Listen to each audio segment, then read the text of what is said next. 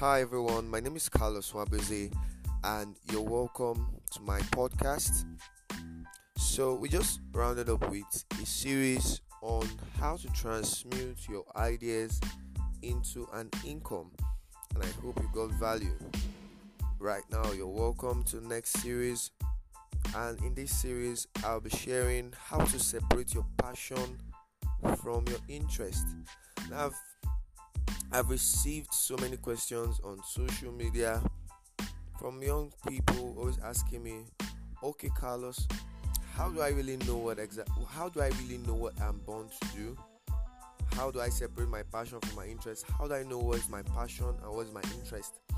Because I like doing everything," they say. So in this series, I'm going to be breaking it down, and this episode I'll be doing an introduction on what you'll be getting in this series. So first things first, you need to realize that you don't choose your passion. Your passion chooses you. I hope you're taking notes. You don't choose your passion. Your passion chooses you. This is the first thing you need to understand. Now, you need to realize that every man has something that eats them up. It eats you up from within. You can't control it. It's an energy that is beyond you. You don't control the energy of your passion. The energy of your passion controls you. That's why most times you could work on that particular interest for 24 hours and you're not tired of it. So there's this popular saying, "Do what you love, do what you love," and it's so true. Why? Because when you do what you love, you can spend time doing it. You can sacrifice, you can invest anything. You could sacrifice your time, your energy, and your resources to. Then you're having an idea of what your passion is, and many a times it's when you discover it, you realize that it's something you've had interest in. It might not be popular, it might not be what everybody likes to do, but you're separate, you're distinct. So it's that moment when you've been called, your passion calls you. So that's one. You don't choose your passion chooses you. Number two, there are two treasures that are given equally to every man. Two treasures that are given equally to every man. Number one is time, and number two is thought. Okay, so what you do with it will determine who you become. What you do with time and what you do with your thought will determine who you become. So you don't need a prophet to really tell you who you're going to become. All you have to do is check what you're doing with time and your thought. So right now I'm recording a podcast. Okay, so if I do this every single day for the next 5 years, do you think I wouldn't be known for what I do globally? So who I'm going to become in the next 5 years is dependent on what I do with my time, what I do with my thoughts. So I always want to improve my thought patterns, my paradigms, my mindset. Okay, and then I want to always value my time. So that is why I want to start this series. It's really important. If you discover your passion, you'll be able to manage your time and your thought properly. And now there are a few challenges that I just want to state in this introduction. Number one is opportunities have become the new evil. So do you realize that nobody prides in giving up, but everyone at some point has been distracted from their focus? We all know that focus is about following one course until success, but distraction is actually worse than giving up. So that moment when one idea comes, you start working on the idea, and 6 months later you watch an ad, or you're scrolling through Instagram, and then you see an ad saying all you have to do is put in this amount of money or put in this amount of effort and you're going to make this amount of money. No. You need to realize that you can only make money or see results where you've invested time and energy. So you must learn how to stay focused on what you've decided to do. And it's crucial that you discover that it's your passion first before you even start investing time and energy into it, so you don't wear out. Now the beauty of it is when you're following after your passion, the reward is that you're on the process. The reward you get for following your passion is that you're in the process. You get happiness, you get fulfillment, right? So like I said, distraction is worse than giving up. It's more subtle. You wouldn't know. So when the idea comes, you're like, oh, I'm going to come back to you, and then you go after the new idea, and 3 months into that, you would realize that you don't have passion or you don't have interest in what you started doing.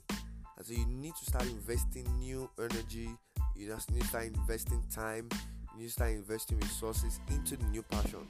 Meanwhile, there's this principle, natural law, that says you can't expect result or don't expect result where you've not invested time and energy. It's like the farmer that sows corn seed today, and then 2 weeks later is coming to check if it's germinating. If it's not germinating, he pulls it up and looks for another seed to plant, or he looks for another soil to plant that seed.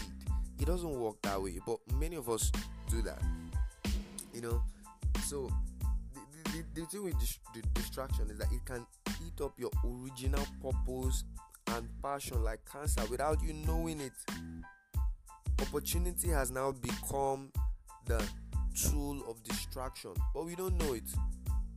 You see, the cause of distraction today is that opportunities are just everywhere.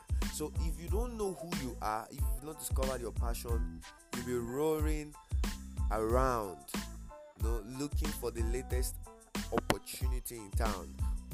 Not every opportunity has quality. I'll say it again, not every opportunity has the quality that you perceive them to have. It's about perception. That's why people that do advert, they make a whole lot of money.